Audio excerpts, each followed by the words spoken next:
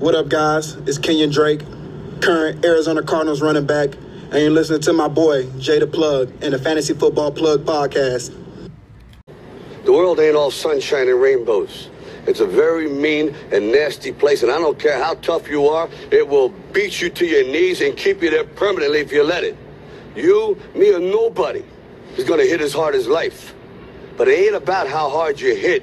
It's about how hard you can get hit and keep moving forward. How much you can take and keep moving forward. That's how winning is done. Now, if you know what you're worth, now go out and get what you're worth. But you got to be willing to take the hits and not pointing fingers saying you ain't where you want to be because of him or her or anybody. Cowards do that, and that ain't you.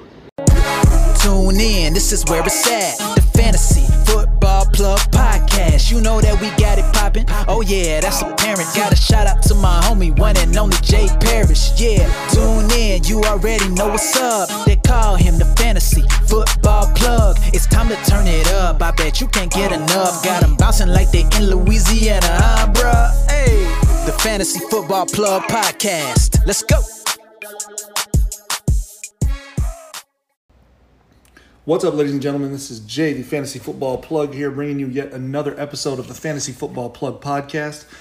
Today, I'm bringing you Arizona Cardinals in my latest installment of the Fantasy Football Plug's 32-team fantasy relevance. I'm going to try and get through these as quickly as possible. I'm probably going to actually record 3 episodes today, so hopefully you guys are ready to listen. I want to try and get through all these teams before the season actually starts. That way you can, basically use any of the information I give you if you care to in your drafts coming up. So here we go, the Arizona Cardinals. Started off, I really like Kyler Murray. He's got a good arm and he makes plays with his legs. I would expect to see improvement in his second season with Cliff Kingsbury. The thing that was interesting about Kingsbury in his first season as an NFL coach is that as the year progressed, he got away from all that spread he did in college and started playing more with conventional NFL personnel.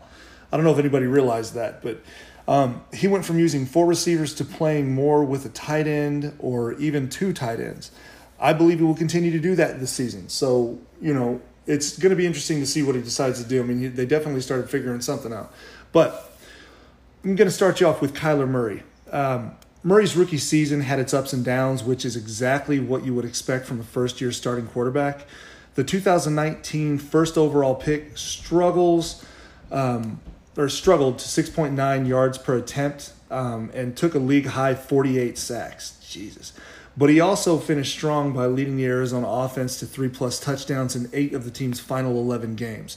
Murray's rushing ability helped him to 93 attempts, 544 yards, and 4 touchdowns, top 4 in all 3 categories, and an 8th-place finish in fantasy points. Murray was already a strong bet for a second-year leap, but the addition of DeAndre Hopkins further adds to his appeal. The hype may lead to an irresponsible ADP, but there's little doubt that Murray has elite upside. He is a solid fantasy starter. Everybody understands, or anybody who listens to me knows that I am not a guy who is a fan of taking a quarterback early. I like to draft them late. So Kyler Murray is going to be kind of tough to get because I guarantee you in any drafts, in most drafts, people are going to hold on to or grab Lamar Jackson or Pat Mahomes, and as soon as that happens, everybody's going to start to fall. It's going to be a QB run, and it's going to be a pain in the ass. But, Murray is definitely one that I would love to get if I could. I just doubt I'm going to be able to with the way I draft quarterback. Let's take a look into Murray's numbers real quick. Murray completed 349 of his 542 attempts for 3,722 yards and 20 touchdowns. However, had 12 interceptions. So hopefully he can get that under wraps, get that fixed. His rushing is something that appeals to me as, I love rushing QBs for fantasy purposes. He rushed 93 times for 544 yards and 4 more touchdowns with his feet. He's going to be a monster this season. I recommend if you decide you want to reach for a quarterback, wait for Murray.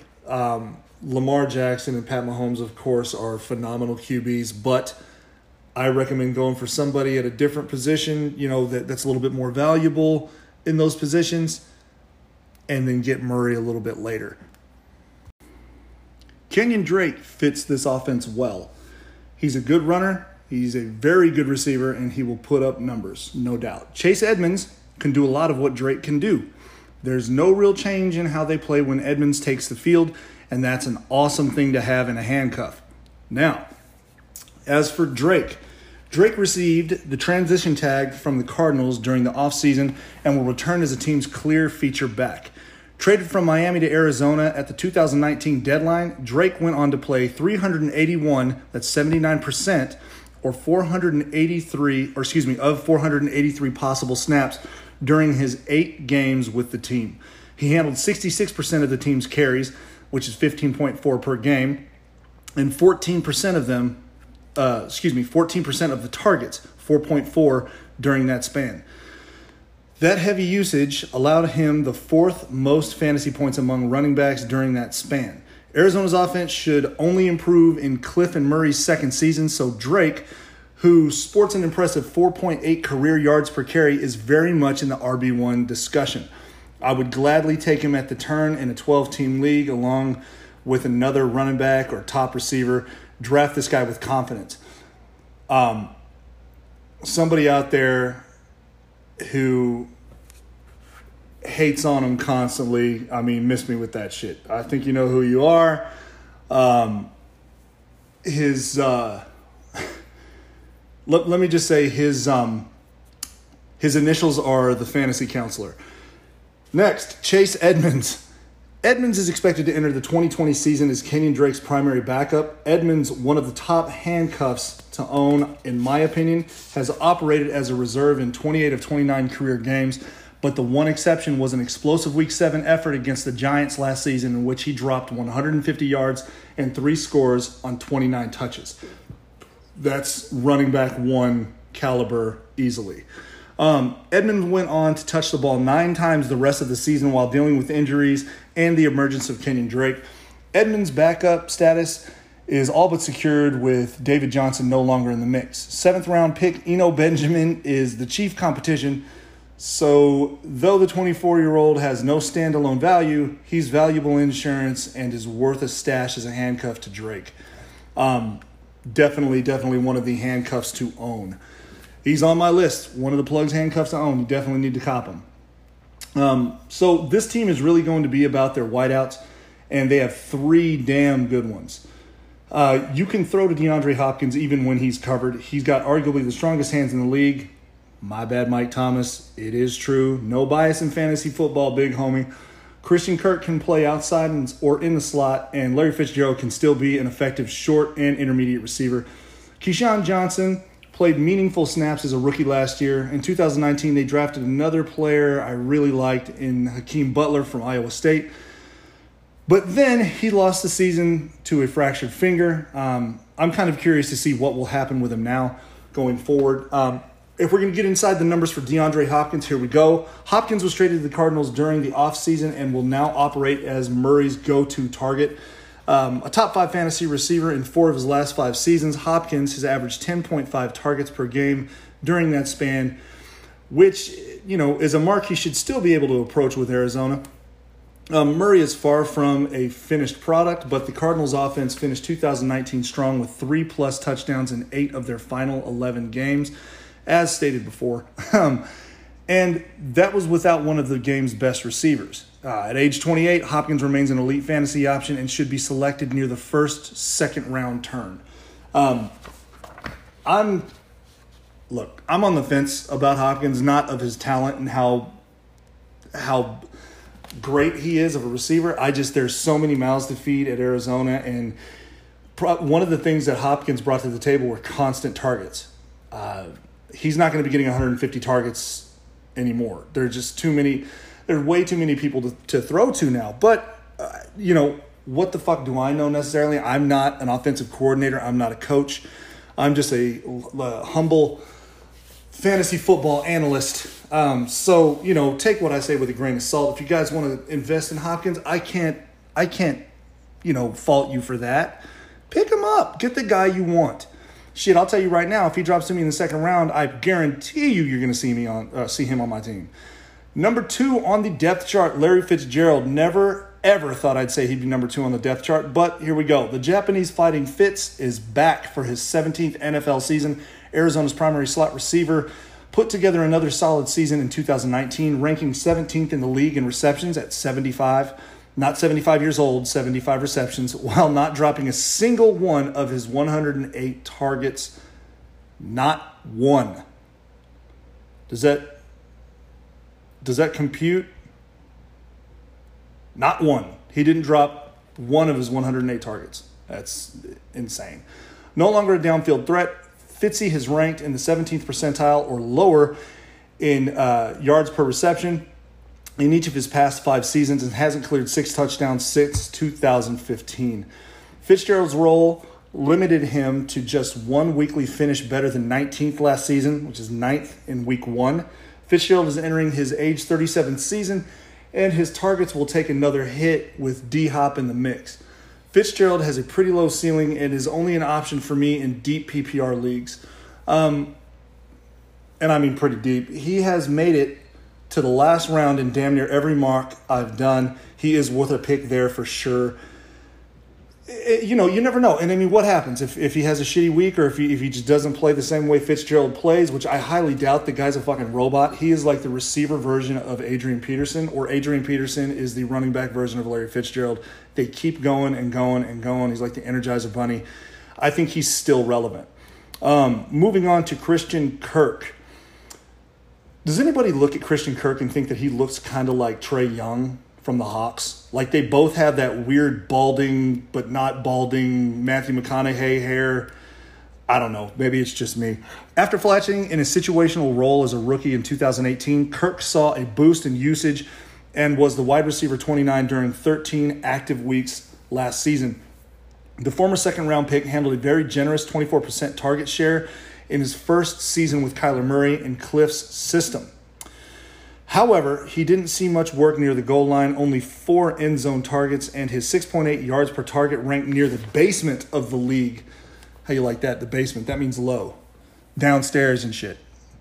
In my opinion, where they bury the bodies. In my opinion, Kirk is a near lock for a big reduction in targets with Nuke Hopkins sitting atop the depth chart. Kirk, who who's already missed 7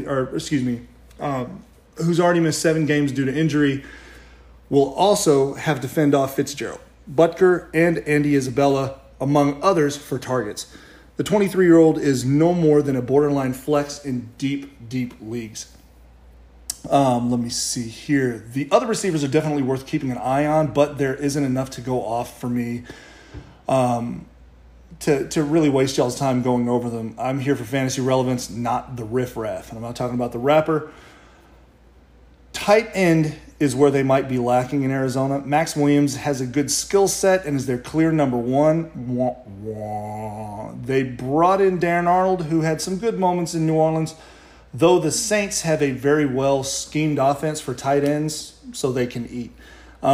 So there's not really a whole lot to say on their tight ends, guys. I mean, they had Charles Clay. I don't know what the hell happened to him, but they're non-existent there.